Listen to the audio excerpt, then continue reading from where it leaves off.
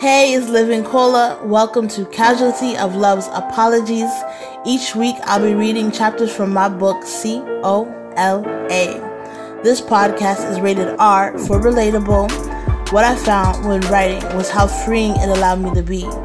My prayer is that as you listen to this story, you will find your own peace and freedom.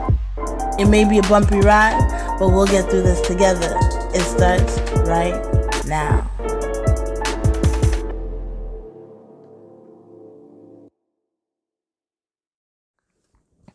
Chapter 46.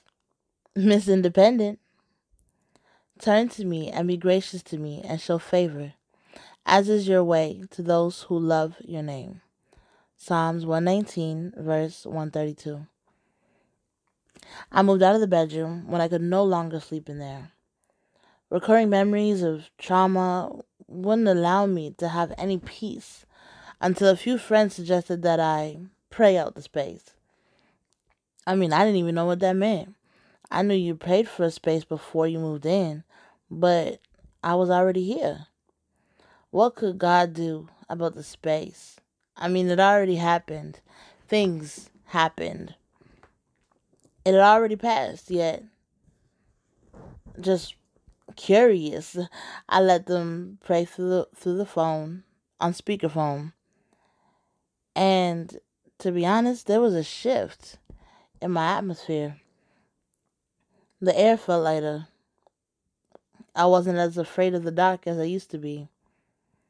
It wasn't an immediate, hooray, I'm free, but it was an unexplainable shift. Before the call ended, my friend said, I can see your book becoming your ministry. Such simple sentence, but it became a defining moment for me. As desperate as I felt, I decided that no matter what happened to me, I would write it down and let the pain be the bricks of my foundation. My sister had come to live with me since I lived closer to her college. It was nice having my little sister with me. She visited practically every weekend already, but it was good to have her at the house more regularly. And I know KK loved it. They had this incredible bond. It was always fun to watch because she was the fun one, spoiled him rotten with anything he needed. With her at the house, we lived in the living room, and KK got the bedroom. I switched around the bedroom to give KK his own space. He upgraded to the big kid bed, had his own TV, had all his toys set up. Now that he was 4, he was grown. I survived to December, and this was a huge deal. It didn't feel like it at first, but it was good. December 7th, 2010. This is a Facebook post. Dear girls, y'all make me sick. The end. It had been months, and Leah was still running her mouth about me. Last I heard, she was telling some guy down at Young and Shepherd about me. She was just out of control, but if that wasn't bad enough, I had just lost my best friend in the building, and I couldn't even begin to understand what happened. For the short time I had been living in this building, Sherry and I had become close. Like, even family, and her family was like my family, you know? Anyways, I had invited her to church one night, and she wasn't able to come. No problem. But then the next day, all day, it just seemed like hell broke loose. I must have answered a text message wrong or not answered it or I don't know, something. All I know was that she started bringing up shit she seemed to have been keeping in her books against me.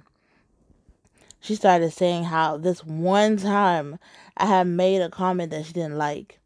But from what I remembered, there were more than one person who made a comment, and we were all laughing. All of a sudden, it was a problem. Then she said how I always throw things that I do for her in her face. So I'm like, give me an example so I know what you're talking about. I'm still waiting. The most she could say was that there's this one time I got mad that she brought back my car late and made me late for class. But besides that, I couldn't think of anything else. I said, at least I don't think I did anything. Then she said how I never offered to babysit anymore. So I'm thinking, I didn't even know I was supposed to offer. But okay. And then my favorite part was when she said, "You're mad that I didn't go to church with you last night. That's why you didn't talk to me this morning." Listen, church is a personal thing. So there's no reason for me to get mad at somebody who doesn't want to go to church. She agreed to go, then canceled last minute, but that had nothing to do with anything. I was working my own shit out. This time, I was just like, nah, I can't. And this is the time that BBM was getting people in trouble. That same day, she had asked me for a huge favor. I didn't see it until hours later when I got home from church. But, I mean, I guess it looked like I might have seen it, like with the check marks and thing, and then ignored it. By the time I got home, there were text messages saying she didn't want to be my friend no more. I felt like she just woke up one day and decided, man, we ain't gonna be friends. And she was just looking for a way out. Honestly, I was crushed. I had seen her cuss out other people, but I never thought it would have been me. Within a few days, her and her whole family unfriended me on Facebook. Is that serious, guys? Like, really? Facebook? Really? Me? That's crazy. I don't even get mad like that. How do I throw shit in her face? Do I do that? What shit? The times I've helped her, I don't even say nothing. She used my car whenever. She had no problem. Where's this shit coming from? Damn. The one person I thought that I had here in Toronto. She was like family to me. Like the family away from home. And this is why I don't trust people. Nothing sticks. Nothing's real anymore. It got worse when I heard she was talking behind my back. Just like that. Just like Leah was. Honestly, fuck females. I'ma just keep that love like Jesus and keep my distance like Ye. Kanye. As much as I have been hurt by men, at this point, I take a man over a female any day. At least with men, I expected the betrayal, so when it came, I already knew it was coming. With females, we supposed to look out for each other, not cut down one another, but it seemed like no one had gotten the memo. Then, just when I thought life wasn't going to get any worse, it does. December 14, 2010. Facebook post. Wow. All my mistakes catching up with me all at once. Lord, help me. I hate cops. Not just because I live in the hood and they harass me every second they could. Not because when I needed protection from a verbally abusive ex-boyfriend and my baby father, they told me they were unable to actually do anything unless they both physically attacked me. Nah, I hate cops because they're trying to take away my independence. One morning I was rushing to get KK to daycare, so I ran into the house, threw him in the car, and drove the 5 minutes, few blocks drive up the road to his daycare. As I drove back from his daycare, a block away from my home, I noticed a cop car in the next lane to me. Damn, I realized I didn't even have my seatbelt on, so I tried to slickly put it on as I waited for the light to turn green and prayed he didn't see me. Whoop whoop! Within seconds, this cop pulls me over on the side street. As he walks up to the car, I'm looking for my ID because I already know he's going to ask, except my purse wasn't in the car. Damn. So, I'm trying to play it cool now that I realize I have no ID on me. I answered his questions as politely as I could. And I found out that I found an expired insurance leaf in my glove compartment that I handed him while promising him that the up-to-date papers were in my purse at home. He took what seems like forever to look up my information, then calmly walked back to the car and handed me 3 tickets. 3 bumbleclat tickets the man gave me, with such a smug look on his face. Honestly, this is how I feel on the inside, but on the outside, I said, okay, thank you. Have a good day. 3 fucking tickets. 3 tickets. Fuck. 3 tickets. 3 tickets. 3 tickets. Oh my gosh. One for not wearing my seatbelt, the other for my missing driver's license, and the last for my missing insurance card. As mad as I thought I was, I thought, okay, no problem. I have valid insurance papers, so I'll just fight these, no problem. Within 2 days, I got a call from my broker asking if I was recently pulled over by a cop. Yeah, why? I was gonna fight the tickets he gave me. And she said, not so fast.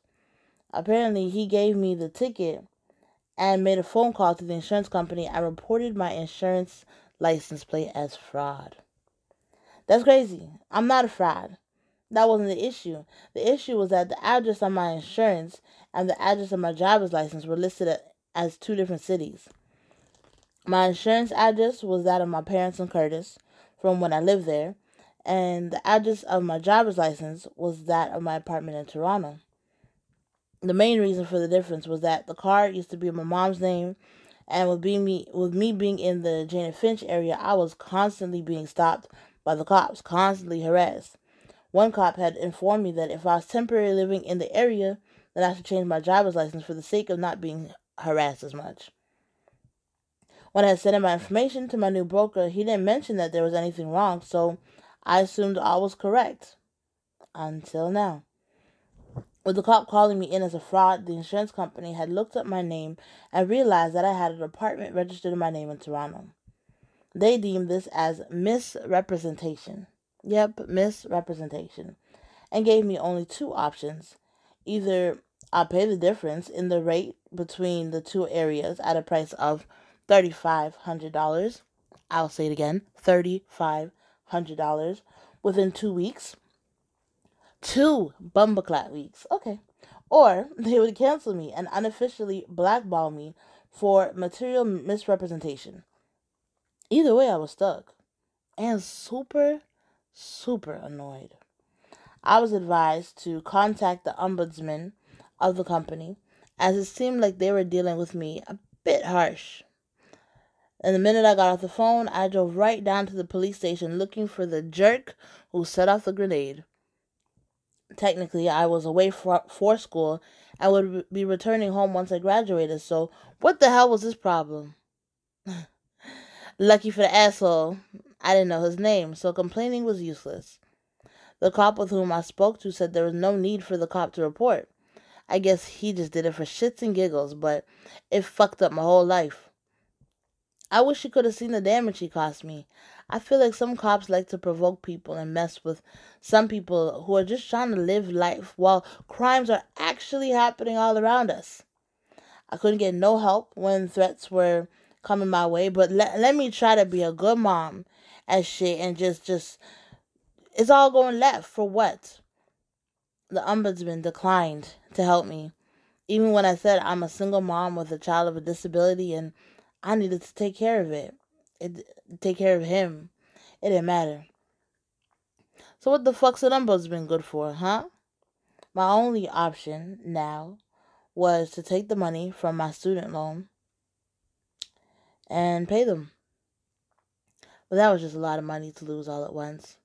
With all this bullshit going on, I looked forward to the fact that the writing program was still going strong in my building. That support, that was needed. We were about to launch a website that had all our writings on it. How dope. I finally get to be published. December 28th, 2010. Facebook post. Women with Words got some real hot writing going on. To all my friends, please support me and check out what's up with the site. womenswords.wordpress.com. I think the site's still up if y'all actually want to check it out. The high of the new website was enough to get me to New Year's Eve. Not to mention, I just found out that a new writing program I applied to called Amy, AMY, had just accepted me into the program. I had applied to two. Amy was run by white people, and Obsidian was a black theater company. I wasn't accepted into their program. I always had this weird thing where I wasn't black enough for the black kids, yet I was too black for the white kids. This oddly reminded me of that, but who cares? I was at least accepted by somebody. Leah had applied to the same program, but didn't get in, so I needed to just count my blessings. It didn't start till the new year anyway, so I still had time to focus on that. But for now, I needed things to make sense. I needed things to be okay. I needed them to make sense again. I mean, I needed God. I have barely been to church throughout the course of the year. I mean, I tried, but I was never comfortable. The only church I knew was the same place I met my rapist, and I was scared that I might see him, so I avoided church altogether. I would go every now and then when the guilt hit, but nothing was consistent. My heart was aching though. Sometimes it felt like I was a kid looking in the window to a candy store, seeing how joyful everyone was, but I was left in the cold, broken and miserable. Christmas came and I had my usual sense of dread going to my grandma's house. That place was filled with so many traumatic memories, not to mention the bullying from my family. They weren't actively calling me any names or anything, or talking about how bad I was, but I still felt unwelcomed. KK was my saving grace. Everyone loved him, and he was a good buffer. To avoid everything, I just usually stayed on my phone chatting with people. I got a Merry Christmas text on Christmas from a number I didn't know. So I said, new phone, who this? Leo. Who's that again? Oh, right. The car mechanic. Sweet, talking, light skinned nigga with some old swag. Okay, cool. I love those texts. People who haven't spoken all year seem to reconnect for the sake of Saint Nick. Anyway, he had invited me over for New Year's, but I made a choice to choose God instead. This is gonna be good. What I didn't know was they were doing baptism the same night that I had arrived, early enough to catch it. Now, baptism had been a soft spot for me ever since my church essentially pushed me out. Well, it was more of a push out, more than push out. Like, they flat out denied me only minutes before I was supposed to be baptized. But my heart was still thinking about it. My heart still hurt, and I still haven't been baptized yet. The memory had been way too painful to go back and revisit that. So I'm thinking, what if they just reject me again? Two-time rejection was more than enough for me. Wasn't trying to add a third. Since I was already here, I decided to sit and watch. As I sat in the church the night the candidates of the baptism were giving account of why they wanted to get baptized. Most of them said, I really have to thank my mentor for praying with me, checking in on me, helping me stay on this good path even when times seem hard. With all the changes I've made internally, I really want to show the world and externally what God was doing for me. I mean, that's good, right? But then my head starts going. So where was my mentor? Where was the person who was supposed to check up on me? All I heard was, I'll call you, hun, and I never got a call. And yet, here are a plethora of mentors. God, you didn't think I needed a mentor? You didn't think I needed help? So what? I'm just expected to go through life when everything keeps happening to me? I have yet to catch a damn break.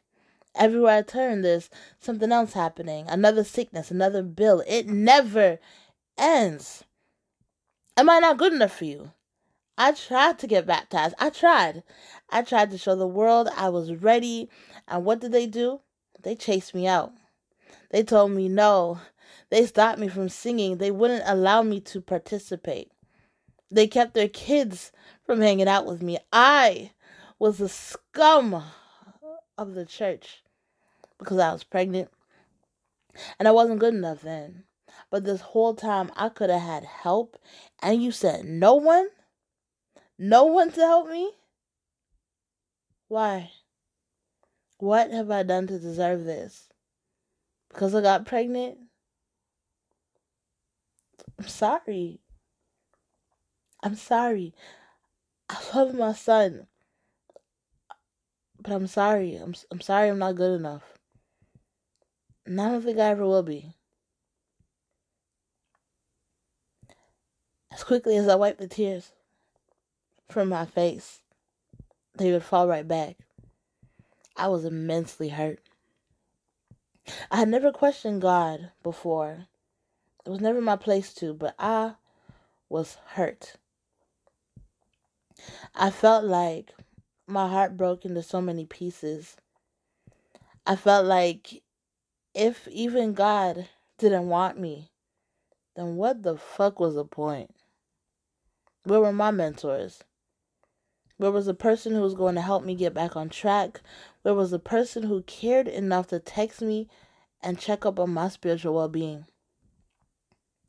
Why didn't God love me enough to send someone my way to help me out?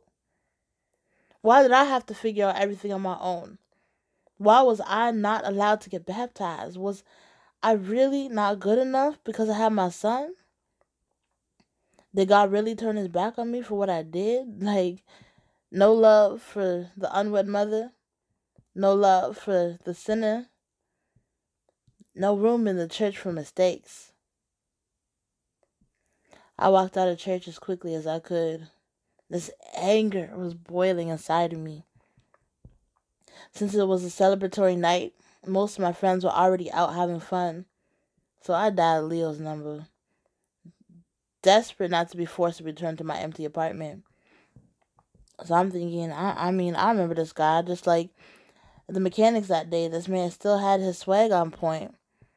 He had a gray fedora hat and a long black jacket, pimped out shoes. This man was styling. The dark colors looked good against his light skin.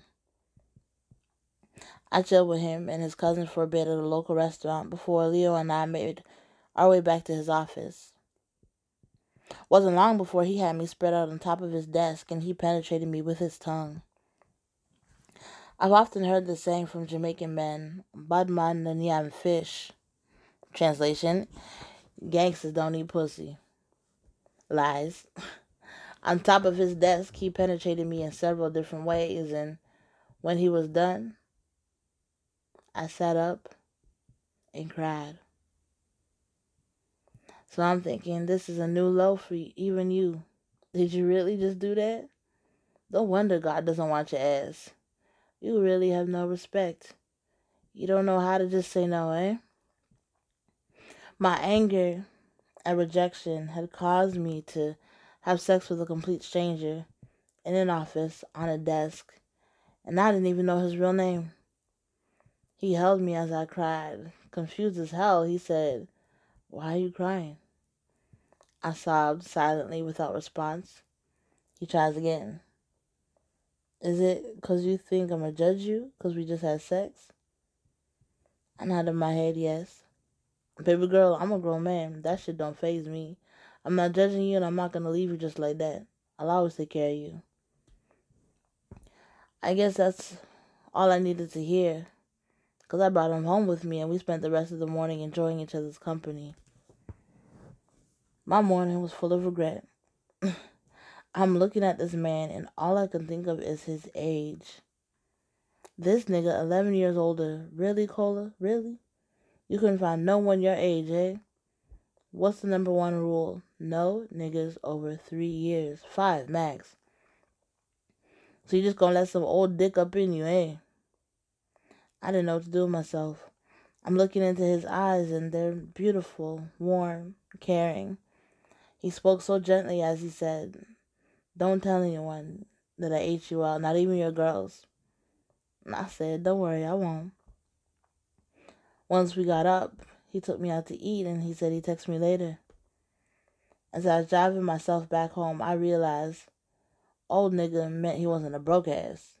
Alright, cool. Maybe there's some perks to this after all. This is just the beginning for us. And the minute I got home, girl, guess what happened last night?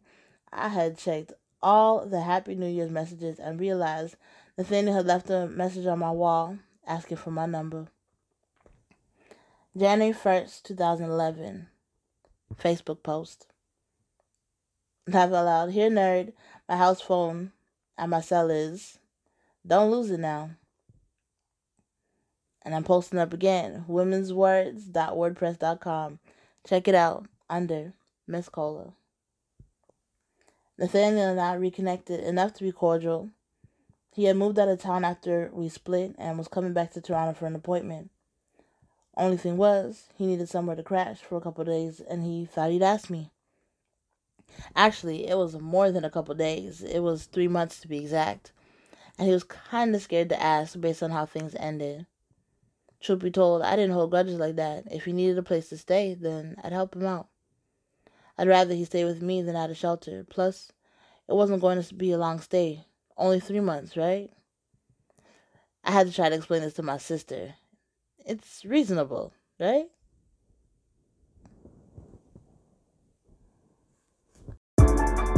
Hey, I'm Cola. Thank you so much for listening. It's truly been a blessing. You can find copies of this book at livingcola.com. You can connect with me on Instagram and Facebook. Please join me next week as I continue to read chapters from Casualty of Love's Apologies.